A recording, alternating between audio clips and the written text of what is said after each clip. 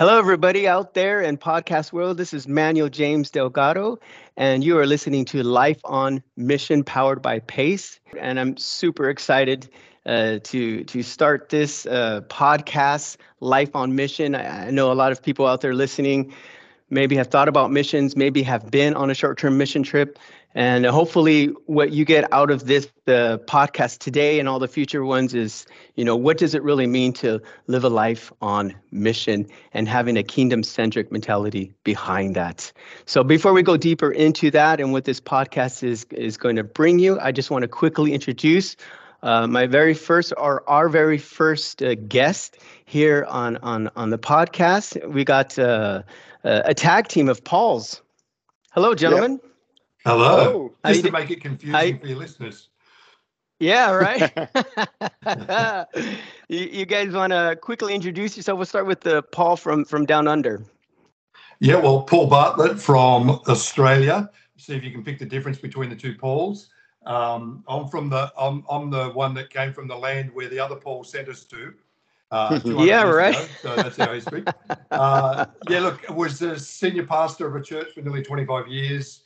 Been in that church since I was 11 years of age. Became the pastor of that church. Lead at a higher level, I guess, just in our movement, the Australian Christian Churches, which is the largest Pentecostal movement in Australia. So I'm the state president for New South Wales, with about 330 churches there in New South Wales. And then I'm a bit of a title hog, obviously, because I'm the national president for community engagement for our whole movement, which puts me over about 1,100 churches, helping them more effectively engage their community. Married to a beautiful wife, Annette, 36 years, 3 grown-up kids and 3 little grandkids. There it is. You go for it. And I'm really excited to talk to you about basketball later, but not right now. I read something about you coaching basketball. I thought that only existed in the States. So nice. Everything's about America, isn't it? Everything's about America. You know what I mean? All right. No comment. And our next guest, he's not really a guest. I mean, this guy is he's a legend maybe in his own thoughts. But can you just briefly give an intro of who you are, what you're all about, Senior Paul? Yeah, so I'm Paul Clayton Gibbs, lead Pace, have done for just over 30 years. We founded it in 1992. Pace is a kind of missionary outfitter for the church. We offer gap year apprenticeships for young adults. We've had several thousand on, taking a year out with us over the years. Led a church, planted a church, repurposed a church. Very passionate about getting people on mission. Don't have as many titles as Paul, but unfortunately, people won't realise because it's a radio show that I'm far better looking. I just don't have the titles. That's the problem. That is true. Yeah. That's not. Well, I mean, I don't have the titles either, but I have the looks. I can guarantee I'm better looking than both of you guys. Wow. Well, together we could be awesome. I know, right? All right. For those that are new to Pace, and obviously this is our first show on podcast, my name is Manuel James Delgado, originally from Southern California. I went on missions back in 2000, early 2000s in Scandinavia, and I've been serving out here ever since. I'm also married. We've been married for 13 years, living here on the Faroe Islands, where my wife is from. These islands are in the North Atlantic, and they have an amazing blessing and just environment here that is breathtaking and unspeakable of. But we have 4 kids. We serve in the local church, and we are pioneering Pace here in Scandinavia. Right now, we're focusing on Denmark and the Faroe Islands. Yeah, that's a little bit about us 3. Wow. Yeah. Sounds like you've died and gone to heaven already, Manny. I mean, in this dark season, it doesn't feel like it, but you come springtime, summertime, autumn time, it is majestic here, let me tell you. We also got the Northern Lights, so I really enjoy it. It's good. It's very good. Gentlemen, Paul Gibbs, you knew I've been doing radio. I'm sure all of us have done radio at some sort of capacity. Paul from Aussie, you also do a radio show that I've heard about, and you also have a couple different podcasts that you're doing, are involved with, which is quite awesome.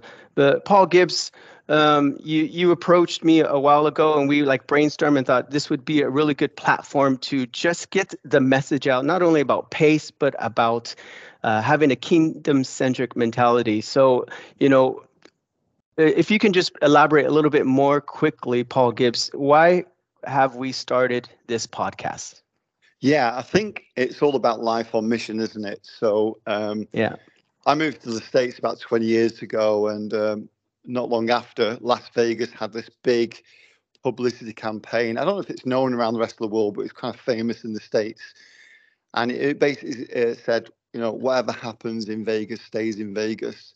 And yeah, I noticed that that was the same for mission trips, particularly with young people. Whatever happened on mission trips stayed on mission trips. So we came over, worked with a lot of young people, young adults. They would go on mission, and they became like different people for 2 weeks, like selfless, had this crazy relationship with God, amazing things were happening.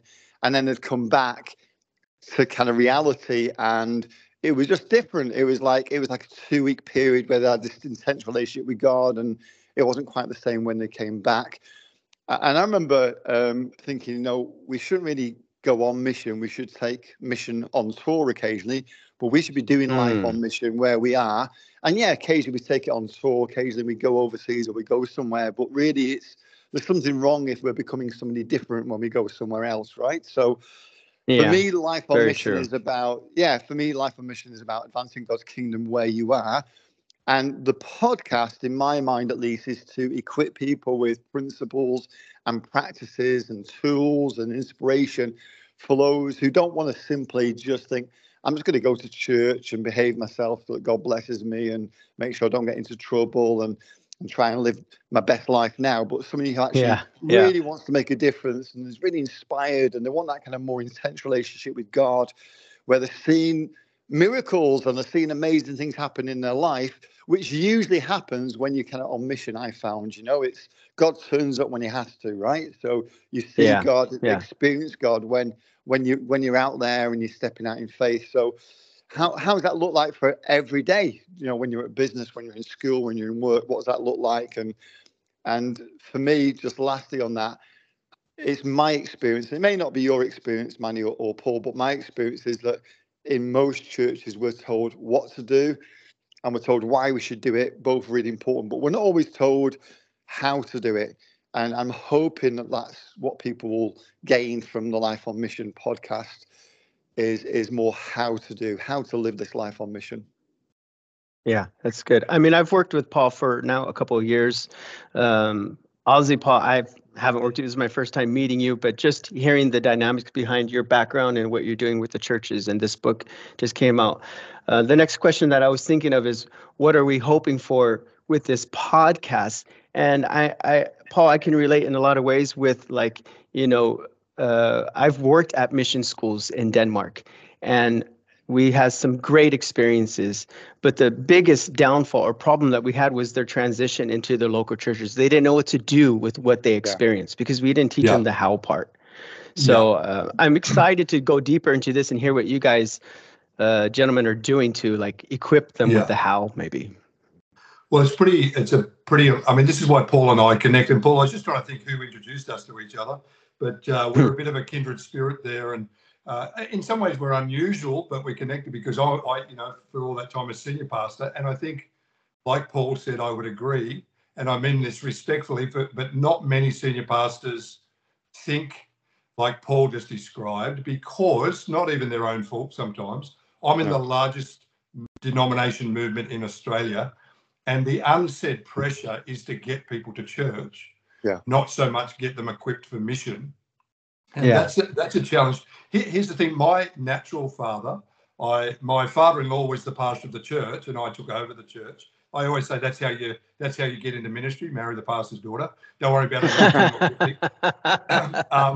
But my natural father, actually, who I think influenced me the most, was a great man of God.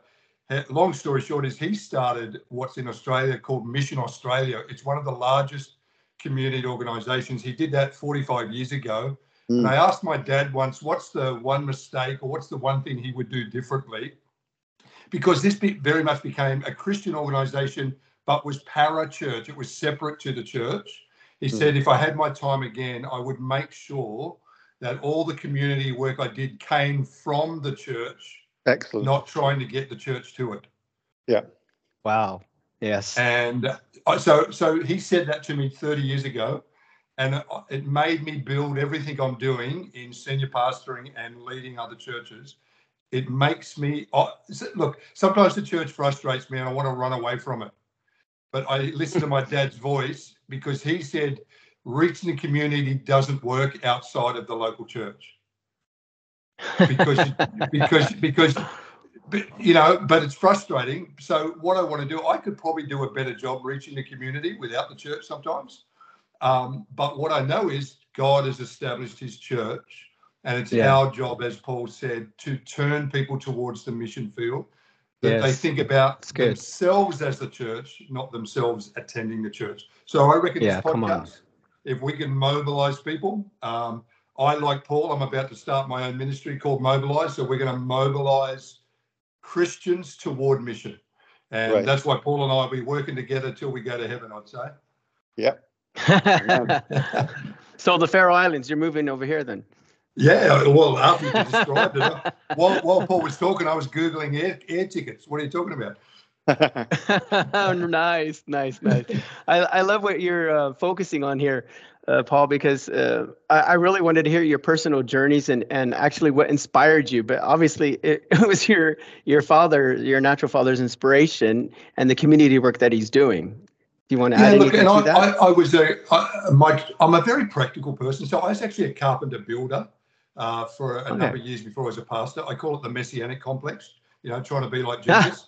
I actually left to go into ministry around 30 as well. So, some of my non-Christian friends said, hey, at 33, just don't go near any wooden crosses. They thought I was really trying to mimic Jesus. But I think because I'm practical, I couldn't stand being in church where messages kept giving me the why and the what and never the how. And here's how I think about it. Because I'm a tradesman, for 25 years in my church, I preached with this thought in mind. How do I get the plumber that's hiding in the back corner of my church, sitting there because his wife made him to come to church? How do I teach him how to experience God on a building site? That was my goal. And so when I learned to do that, so I wasn't trying to teach the evangelist or the apostle or the missionary. No. I was trying to teach the everyday Christian to reach people in their everyday life. That was my goal. That's good. So that continues to be my passion. Nice. Very good. Mr. Gibbs. Yep. You've been doing PACE. We celebrated 30 years. What an amazing accomplishment. I'm sure you got loads of stories, but what sparked it all? What ignited this passion to just, invest your whole life and family into this thing called PACE? So I often talk about the fact that like a week or two after I became a Christian, which was really a step of faith. I hadn't heard the gospel before that. Yeah. But I believed it. I didn't really fully understand it, but I believed it. And a couple of weeks later, I prayed for the skin disease that I had, and it disappeared. And it disappeared within days when it was supposed to take months or if not years. My mum was a nurse, and that's what she told me. So it was this reality that, okay, so this is true. The Bible's true. God's real. Heaven's reality. But then also, well, that therefore means that the Bible's true and the devil's real and hell's a reality, and just that absolute belief. And this may sound controversial. I don't know how many evangelical Christians really believe that. I know we're all supposed to, but I don't know how many of us really do. As in, my next door neighbor, the only way they go to heaven is through Jesus. I need to tell them. So that was me. I'm like Paul and I are very similar in that we're quite practical people. Yeah. So what do I do about that? So And where's the best place to go to help people? And I didn't know that, but God led me into connecting with schools, and we have a way that we partner with schools in an appropriate way around the world. So there's different rules and regulations. We never cross boundaries that we're not supposed to cross, but in certain places there's lots of opportunities for us to share our faith. So that's what happened. So I ended up just sharing my faith in those places, and then Pace started because there was so much interest out there. And again, hopefully this keeps coming through. We really believe, both Paul and I really believe in the local church. And so I really wanted to get these people who wanted to know more about Jesus into local church. They wouldn't go unless they knew someone. And I think that's one of the downfalls we have is, we have these great speakers who we can attract. But the reality is most people won't go to church, or will go to church if they're invited by somebody they know. It's that human relationship, right? That's so key. So the way to multiply and for me see revival is not me being a great speaker or someone being a great speaker that attracts, but how do we mobilize lots of people in all these different situations to connect with people? And so it started with schools ministry, and then realizing it's all about relational bridges. It's all about building a relationship with people.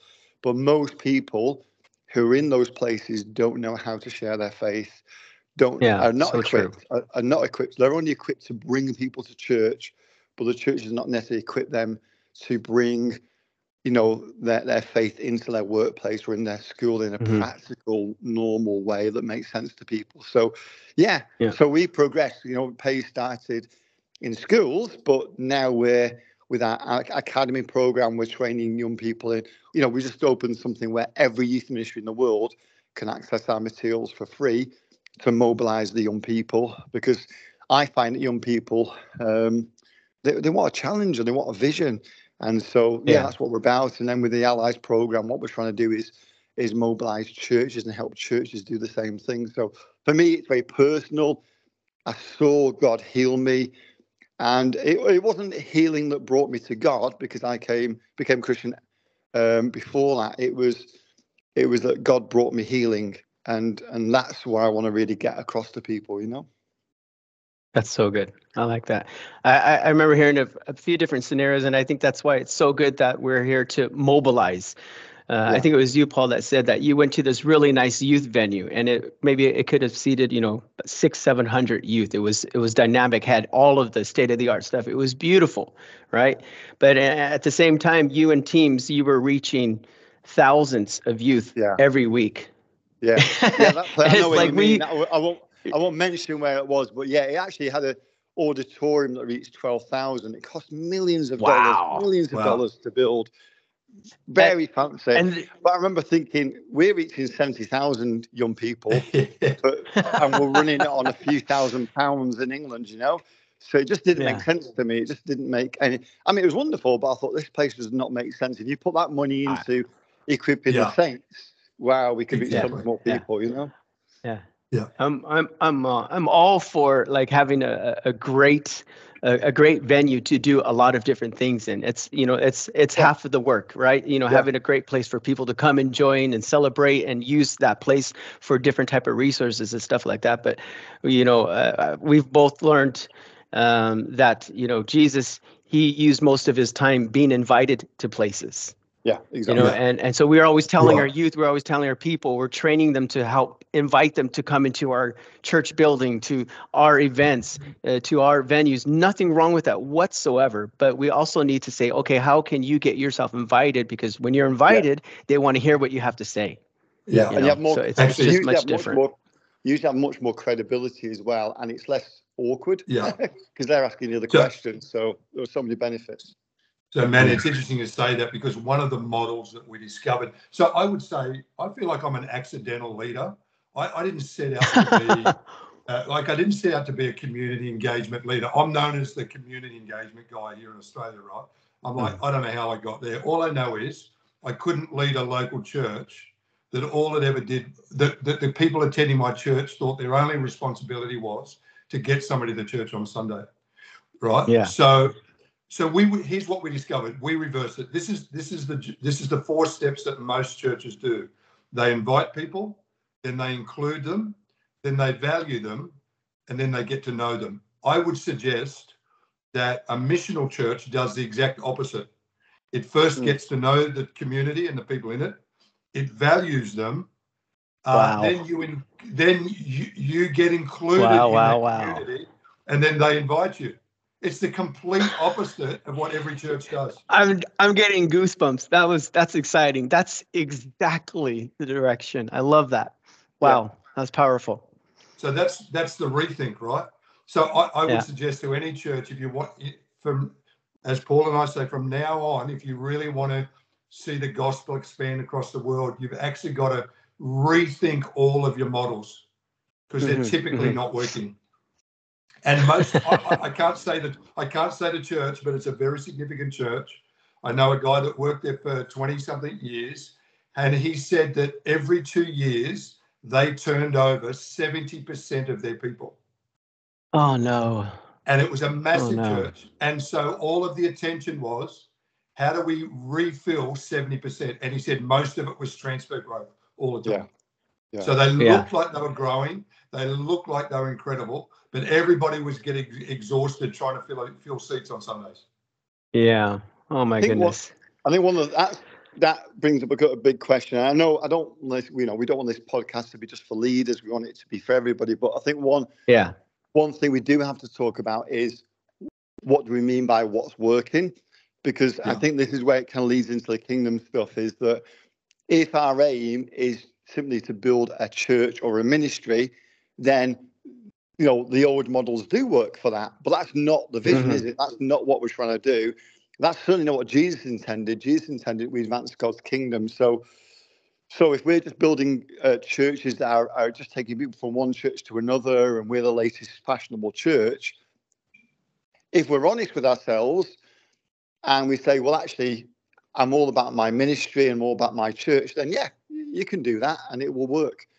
It'll probably work for a season, then something bigger and better will come along, right? But if we're really trying to align ourselves with Jesus, then actually it's about advancing his kingdom. If they come to our church, great, but that's not the point. It's that we get them into the family of God somewhere, and that we reach people and connect with people. So I think what Paul's just said is so significant, in that we need different models, and we all have different models that we can look at. And if there are pastors out there, they may come up with their own model, which is fine. We have models to help them, and if there are individuals out there, we have templates to help them as well. But I think one of the things we have to fundamentally ask ourselves is do a little bit of a deep dive inside ourselves and ask, what is my objective? How aligned is it to Jesus?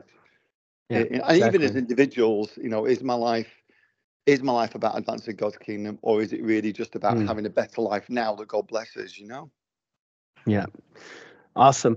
What I want to do next is I want to center this onto something.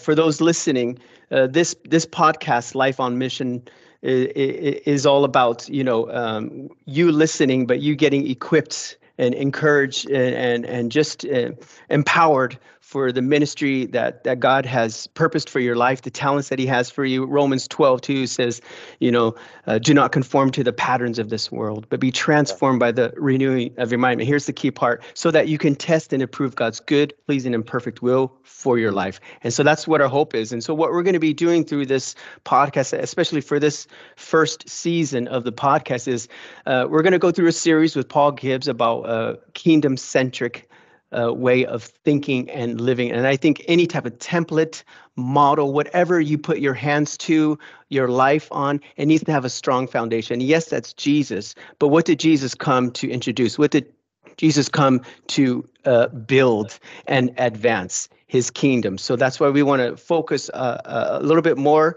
on this strong foundation, because when I talk to different countries, I'm going to be interviewing PACE teams all over the world. I'm going to be talking to their leaders. I'm going to be talking to their teams. And what are they doing to advance the kingdom of God there? What is going on in their community, and how are they reaching them with this kingdom-centric lifestyle? So what I want to do now, gentlemen, is just, kingdom-centric. What does that even mean? What's the theology behind it? Why do we need to build everything on that? Okay, gentlemen. Well, maybe I can answer that, but maybe would it be possible if Paul could just talk about the whole rethink it thing first, just to set that up? Is that possible? Yeah, sure. Look, I wrote Rethink It just a year or so ago, and I wrote it based off that scripture, actually, Manny, which you just quoted, Oh, because wow. most people think growth comes by revival, or we need a move of God, or all of that sort of thing. In fact, again, I often, for the generation that needs to reach their generation, the worst thing we can tell them is there's a move of God coming. I know what I know what they Totally mean, right. and Yeah. I get it, and it feels Yeah. great, but it doesn't equip them.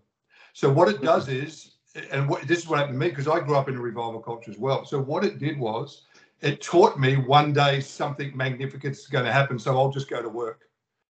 So I'll just Until. go fishing in my boat. I'll just play basketball. And then when that comes one day, I'll get into it. So it's actually a terrible way to think about the kingdom. Here's how I think about kingdom and church. If you're church-centric senior pastor, if you find yourself spending most of your time, attention, and budget trying to get Sundays to work, the difference between, and when you're church-centric, you tend to be competitive, because the guy down the road, I had, in my city, I would have 20 Pentecostal churches within a 5-kilometre square radius of me. And if I was church-centric, Wow. I'd be a stress ball trying to compete with those guys down the road. Rethink It was about this idea that you grow not by adding more knowledge to your life. You're probably going to grow because you unlearn what you currently know and relearn what God's trying to teach you. In fact, the knowledge you currently have might be stopping you from being the person God wants you to be. We typically, when we think God's got us doing something, we better go do a course, we better go upskill, we better go train, which are all fine and we all need them. But I've learned in my life, there's so many preconceived cultural things. Take the disciples. Jesus wasn't on the mount with them in Matthew 5. He wasn't teaching them. He was getting them to unlearn decades of culture. He's saying things like, you've heard it said, an eye for an eye, a tooth for a tooth. He's saying, listen, boys, you have to unlearn that. It's not eye for an eye. It's bless your enemy.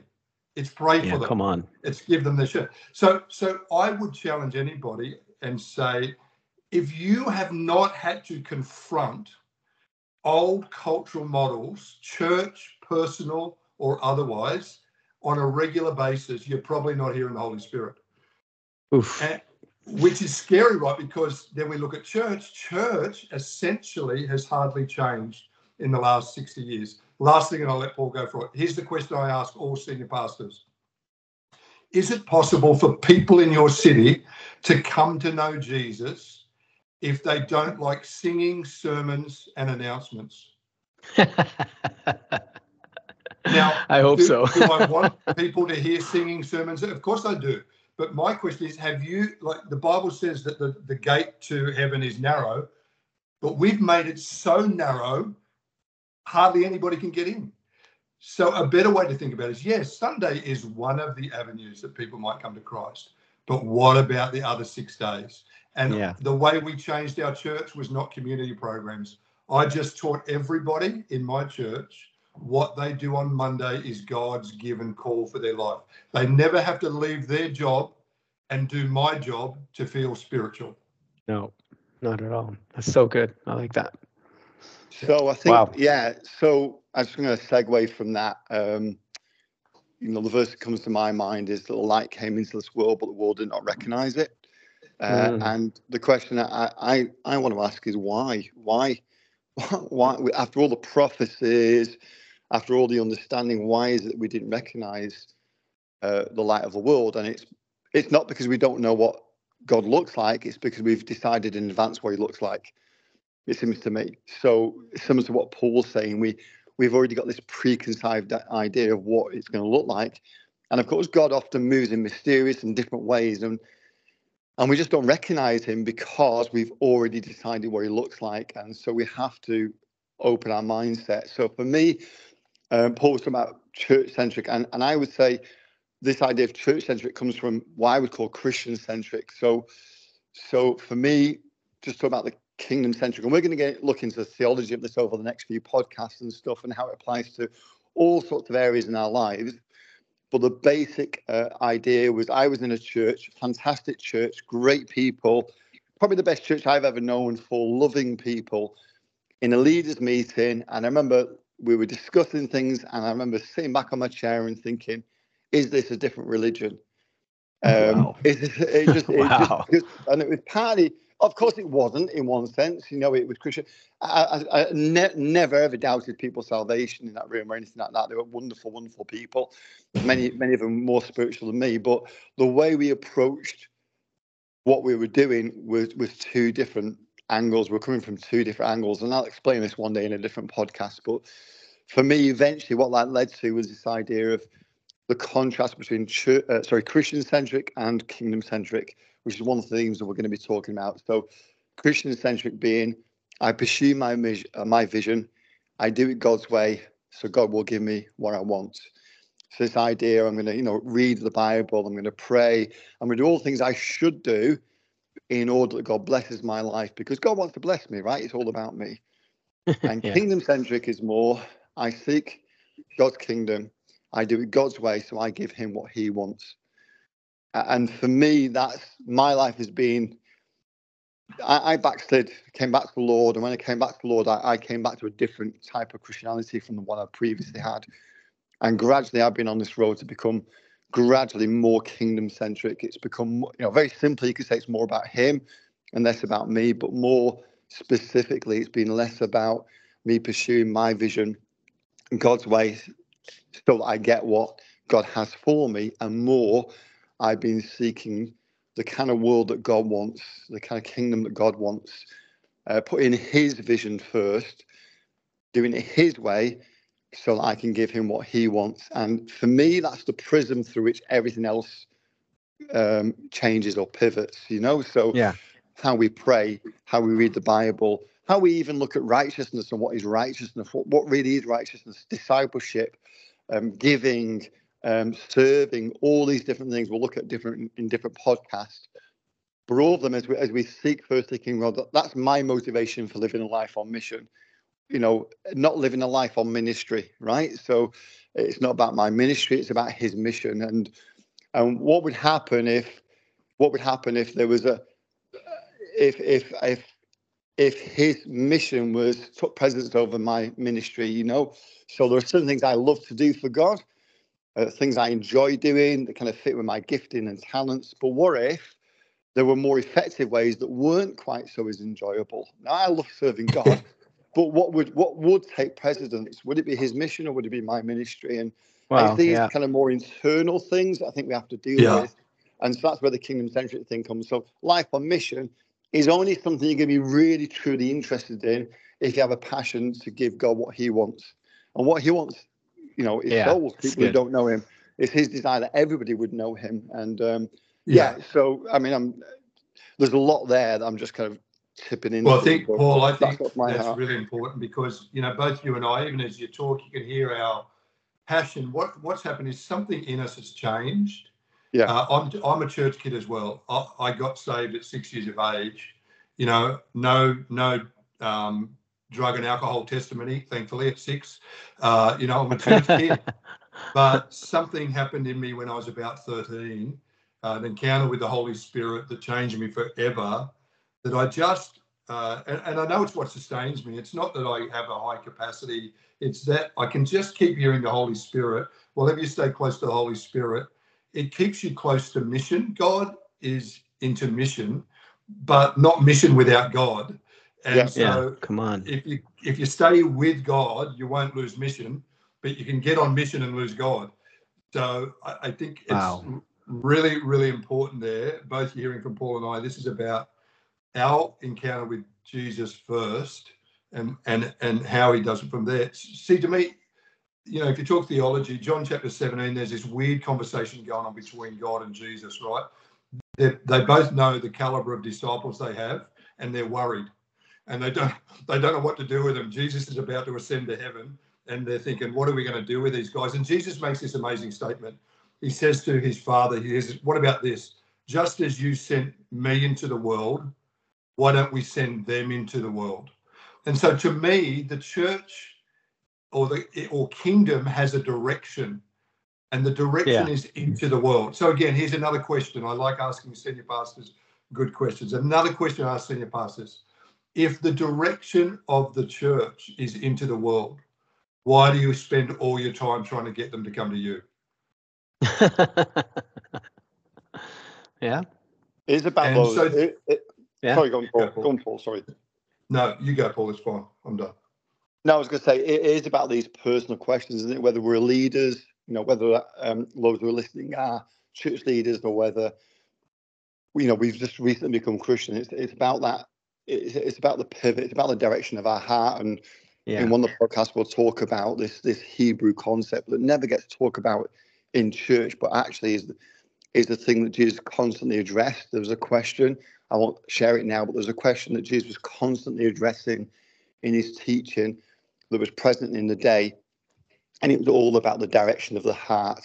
And so often Jesus talks about the heart, and that's going to be one of the key things that I think as people listen to the podcast is going to be this constant kind of encouragement to maybe change the direction of our heart or realign the direction of our heart with God, and from that will come a life on mission. Yeah. Gentlemen, I this is powerful and very personal, and I'd love to hear your journey and how this, rethink transformation is going, how this, fundamental of kingdom centric has changed the way that you think of ministry and missions, Paul. My question to both of you, both with these revelations and implementing them both into your life and the things that God has you doing, have you seen any type of significant impact in people's lives around you? It would be great to hear some short testimonies about you seeing, this not only transformed me, but if it is a heavens thing, Paul has said this one thing, and I stole it from him, and I say it everywhere. Humans, we can do anything without God, just about anything. We can do it on our own. The only thing we cannot do is salvation. That's just impossible. We can do pretty much everything on our own. The thing is that if we do it, then we have to maintain it. Right? But if God downloads something into us and wants us to do something, and we're on board for it, and we do it with him, we co-labor with him, then it's up to him to maintain it, because it's a God thing. So he's downloaded in both of you this revelation of how to just rethink the way that we build the local church and equip people and so on, and kingdom-centric mentality. Have you seen any significant impact with this? Yeah. Do you want to go first, Paul? Oh, sure. Well, look, big picture. So let's talk about my local church. Again, just as I said at the start, most people think because I'm the community engagement guy, I'll help them run great programs. Probably can do that, but it's not really what it's about. The reason, so my church became the church our city couldn't live without. And I know that sounds a bit cliche, but we researched it. 73% of our community, when asked, my church's name was Lighthouse, when asked what do they think about when they hear the word lighthouse. I live by the beach. We have 2 physical lighthouses. They're white with rotating flashing lights. When my community was asked that, they should have said, when we think of lighthouse, we think of the tall building that flashes the light. 73% of the community said Lighthouse is a church that helps people. Come on. 73%. So wow, big picture, powerful. but here's how we changed it. Not because of the programs, though we had them, because my people started going to work like it was their mission field. Yeah. When they started to do that, I would finish Sunday sermon every week with what we call the Monday prayer, Ephesians 2:10. Pray this every Monday morning. You are God's workmanship, made in Christ Jesus to do good things. Guess what? That he's prepared in advance for you to do. So, Lord, today, I wake up with my eyes open and my ears open, ready to hear and see what you've already prepared me to do. When we did that, that changed our church. So when that got better. Secondly, on a personal note, you said my involvement with the basketball. So I wasn't the coach. I was the chaplain of the basketball team. Oh, my goodness. Yeah. So you have NBA. We have NBL. Mind you, we've got a few of our guys in your NBA, Patty Mills, Josh Giddey's in there at the moment. We've got about 15 Aussies in the NBA. We've got quite a few Americans in our team. So I was the chaplain for 17 years. I started off the back of a revival culture. And I said to the Lord, I'm glad I've got this position. Hopefully people are going to come to Jesus straight away and I'll move on to the next thing. Well, the first day I turn up, the coach says to me, hey, Rev, I'm going to tell you your job description. I said, oh, great. This will be great. He said, stay out of my way. Oh my goodness. So I'm like, what? So I got offended and I said to the Lord, well, I'm not staying here. There's no way I'm staying here. I'm not wanted. And the Lord said to me, Paul, what if this isn't about you? What if it's about lost people? And Yes. here's what I had to learn, and this is where I personally changed, and it's what I've taught people to do since, is most churches disciple people from the day they come to church. I had to learn to disciple people to Christ, then to church. And so what happens in the first 6 years of being a chaplain, these basketballers who didn't want me around, it was a bit awkward. I just started filling up the water bottles.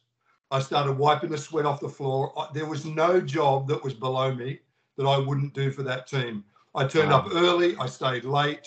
I served them with everything I got. After about 6 years, some of the players, hey, Rev, can we have a coffee? You want to have lunch? I start getting invited to the parties or the dinners or the home of the players or whatever it was. Fast forward 17 years, I led 9 of those basketballers to the Lord. They're scattered all around the world. I learned how to disciple people who, by the way, because of their job, couldn't come to church because they played professional sport. So I had to disciple men to Christ who wanted to get to church eventually but couldn't. And it taught me a really valuable lesson. What I must do on earth is teach every Christian to disciple people to Jesus first and maybe the church second. Fantastic. Wow. Yeah. Wow. Well, just briefly for me, I'm going to use the big picture, small picture that Paul shared. Big picture. Early on in my journey, I think becoming more kingdom centric, was asked to repurpose a church in Manchester. First thing we did was already beginning to understand the mission rather than just simply the ministry. So we had a local policeman in our church, and I said to him, hey, where's the worst area in this community we've just kind of come into? And he said, well, there's a place called Dean Street, and on Dean Street, the problem used to be that gangs would come in and people would run into their homes to escape. But now the gangs are knocking on their door. The people are going upstairs. The gangs are living downstairs for the night, raiding the fridge, using the TV, trashing the house. And then the people come down in the morning. If you can help there, you can help anywhere. So that's what we did. We had people actually moved in. So people left where they lived and rented homes in that area. A couple of people even bought homes in that area. And we partnered with other organizations. There was Pays. There was a church I was leading. There was another organization called The Message, which is from the UK. And we just worked together. And I felt God said to me, build a ministry, build a vision with blurred edges so nobody knows exactly who's doing what. So it's more about the kingdom. That's awesome. Rather than a particular ministry. Yeah. So, and that changed. That community changed. Within a couple of years, we actually won a government award for kingdom for transformation for a community. In fact, it changed so much. The local council decided they would put a park in. They would there was kind of space there that was a bit of a mess. They wanted to turn it into a park, and they asked the people, what should we call this park? And the non-Christians said, let's call it the Eden Park, based on the kind of project we were running.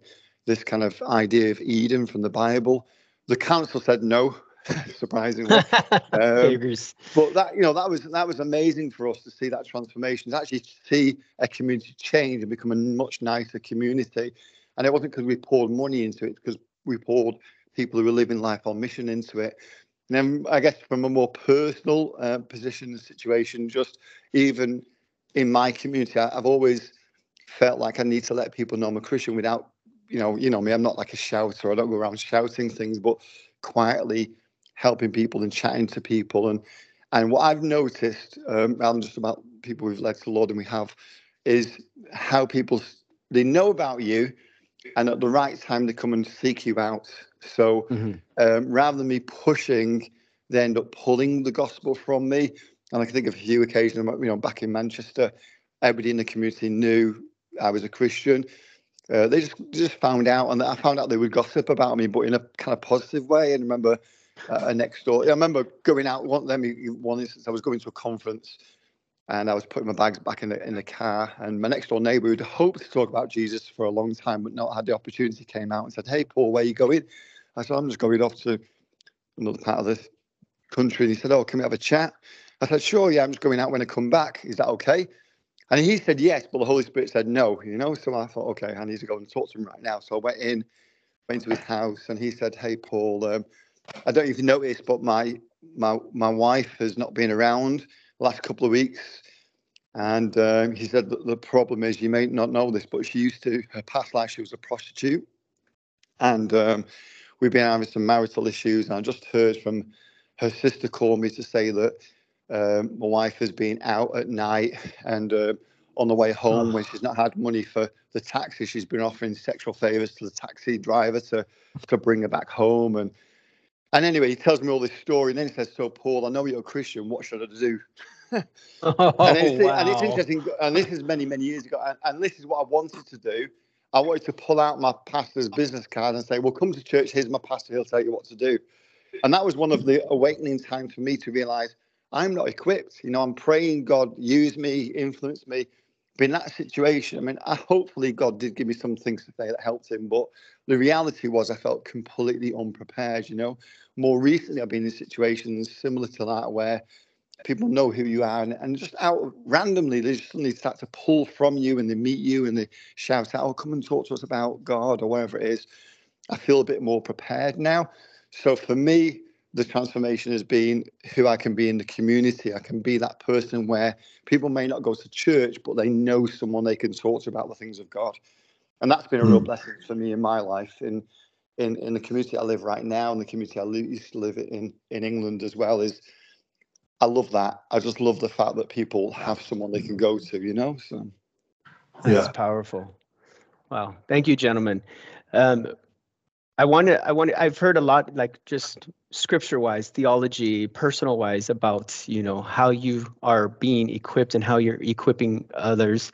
But I was just hoping, just to shift it to, what are you gentlemen doing, to train those that you have influence over, to tangibly understand, for you, Paul, Halsey Paul, to rethink what tools do you give them tangibly, and then Paul gives with the Kingdom Centric after. Yeah, that Aussie Paul tag might stick as well. I'm in America in a few weeks. I might end up being known as Aussie Paul. Look, I think for us, a couple of things. Post-COVID, leading, my role leading about 300 plus churches, I invited Paul, actually. I'm going somewhere with this because I'm going to recommend Pays first and foremost, and not because I'm on this podcast, but because what happened was Paul was the right guy at the right time in Australia in terms of Pays. In fact, I said to Paul, you remember, I think I was speaking to your international team, and I equated Pays as this. COVID put us in lockdown, and every parent had to homeschool their kids, right? Particularly in Australia, we were the lockdown nation. So you had to homeschool. The people that were not remotely bothered by homeschooling their kids during COVID were the parents that were already homeschooling. Yeah. And they're like, what? Nothing's changed, right? And I said to Paul and Pays, I said, my revelation is this. Pays is that. Pays is what everybody should have been doing all the time. But because of COVID, or because of the changing world, Pays has now come to the forefront. Pays isn't bothered during the changing seasons of church because they stay on the mission of discipling people to Christ, right? Pays does what it does in and out of chaos and crisis and changing churches. So I will say I brought Paul was out, and Paul spoke to about, I reckon, 80 leaders of the largest churches in our movement. So here's what was both good and shocking. These people lead the largest churches in our nation, and they were listening to Paul talk about discipleship, and they were loving it so much. But the concern for me was, why is this a new thought? Yeah, exactly. These people have been leading churches for 20 years. Paul Gibbs shares on how to disciple people to Christ. They're lapping it up. And I'm like, I am both, I'm in awe and shocked at the same time. Yeah.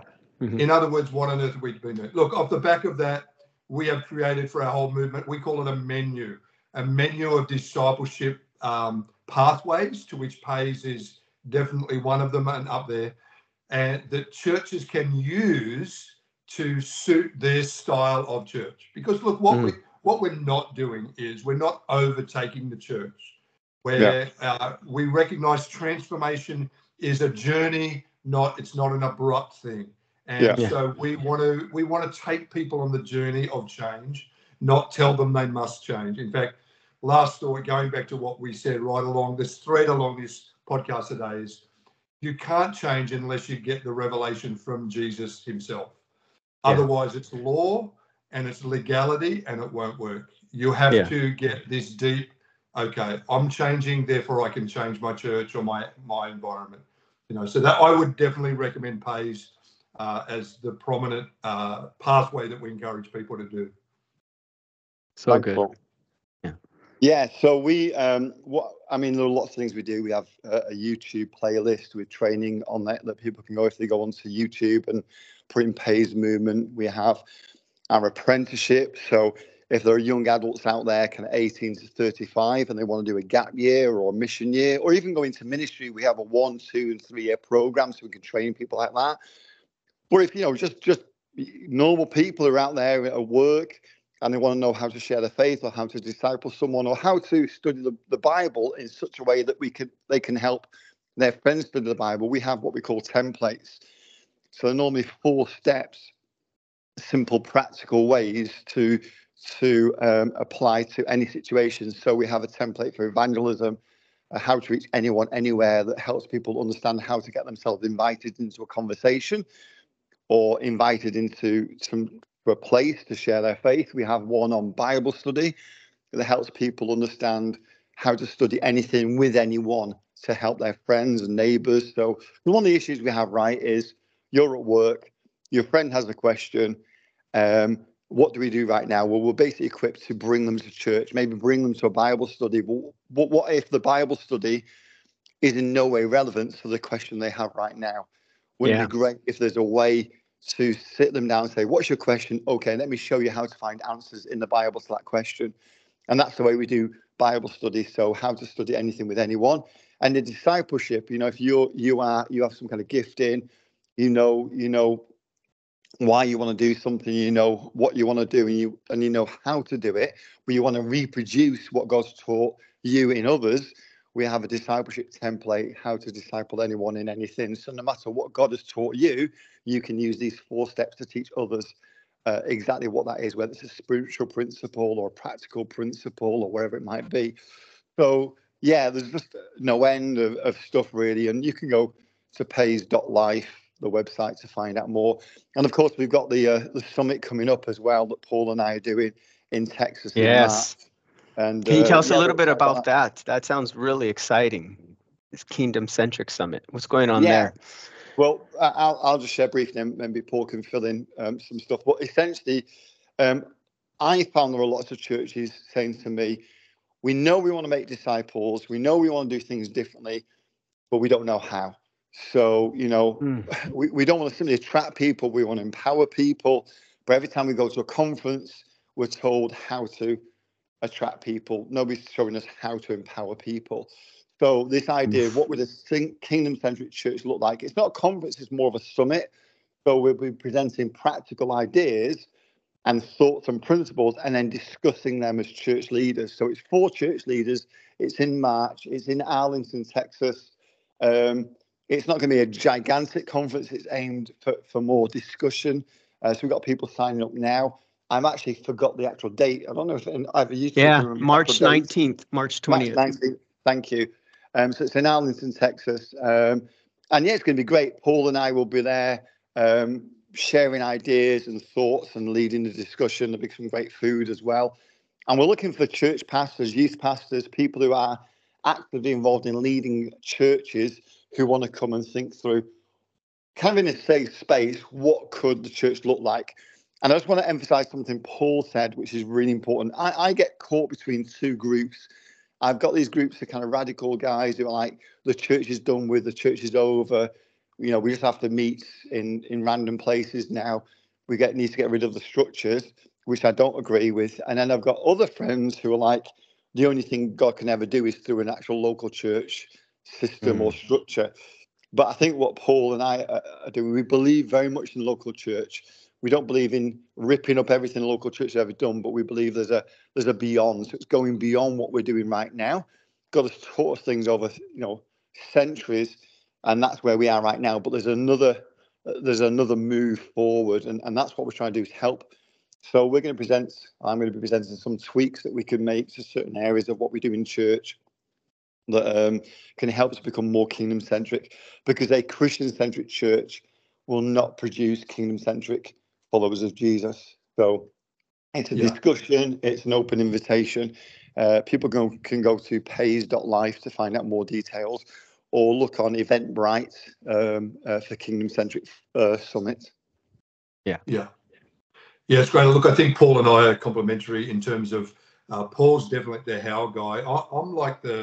I'm the rethink it guy. So I'm going to, I don't know why, again, accidental, I didn't plan to be this, but for some reason I have the ability to help people see a different perspective from possibly the same scripture. And, I wrote, Thank God It's Mondays, Sundays Not Enough. That was my first book. I wrote that because it's true. If you build around a Sunday, we cannot reach this world. I, like Paul, no. I'm so thankful that while I've been teaching hundreds of churches across Australia, around the world, about rethinking and Thank God It's Monday, I'm so thankful that I was a senior pastor while doing it, because I'm for the church. I wouldn't want to do that outside of the church. Yeah. But having said that, I think my role is to hold the mirror. I often think about the disciple Peter, who had a lot of ego. And in my culture, with somebody with a problem, we bring them down the front of the church, we put our hands on them, and we cast out the ego or the pride. But Paul didn't need a miracle. Peter didn't need a miracle. Peter needed a miracle. He needed a mirror, rather. He needed a mirror. He needed to see himself deny Jesus. The only way Peter changed was when he said, Jesus, I will never deny you. And then he watched and heard himself say the very things he thought he wouldn't. And I think the only way to change is we've got to hold the mirror to our methods, our structures, and our direction, and honestly look at them and say, is this still what Jesus wants? Excellent. And unless we do that, there's no change. So I think Paul will bring the how at the summit. I'll bring the rethink. Let's look at this from a different perspective.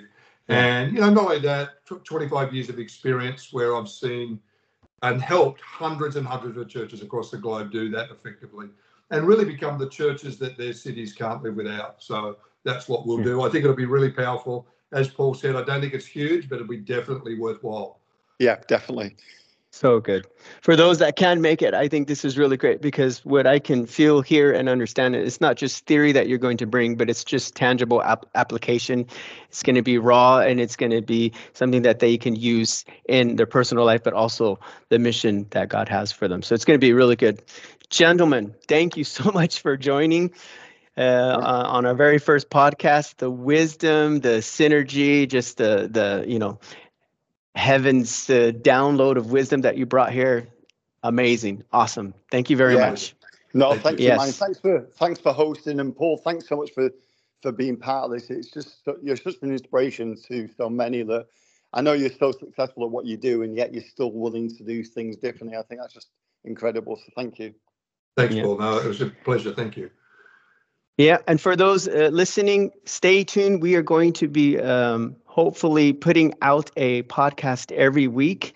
And this season, I'll be having Paul join me at least once a month, and we're going to be going through the kingdom centric and different atmospheres of life, like he said, through prayer and through Bible study and many other different aspects of that. The other weeks we'll be interviewing different PACE teams and leaders in the countries that they're out at and how they're reaching them. So stay tuned. This very next podcast that we're going to be joining the PACE team in Arlington, Texas. I'm really excited about talking to their leaders and team there. Be blessed, and you'll hear from us soon.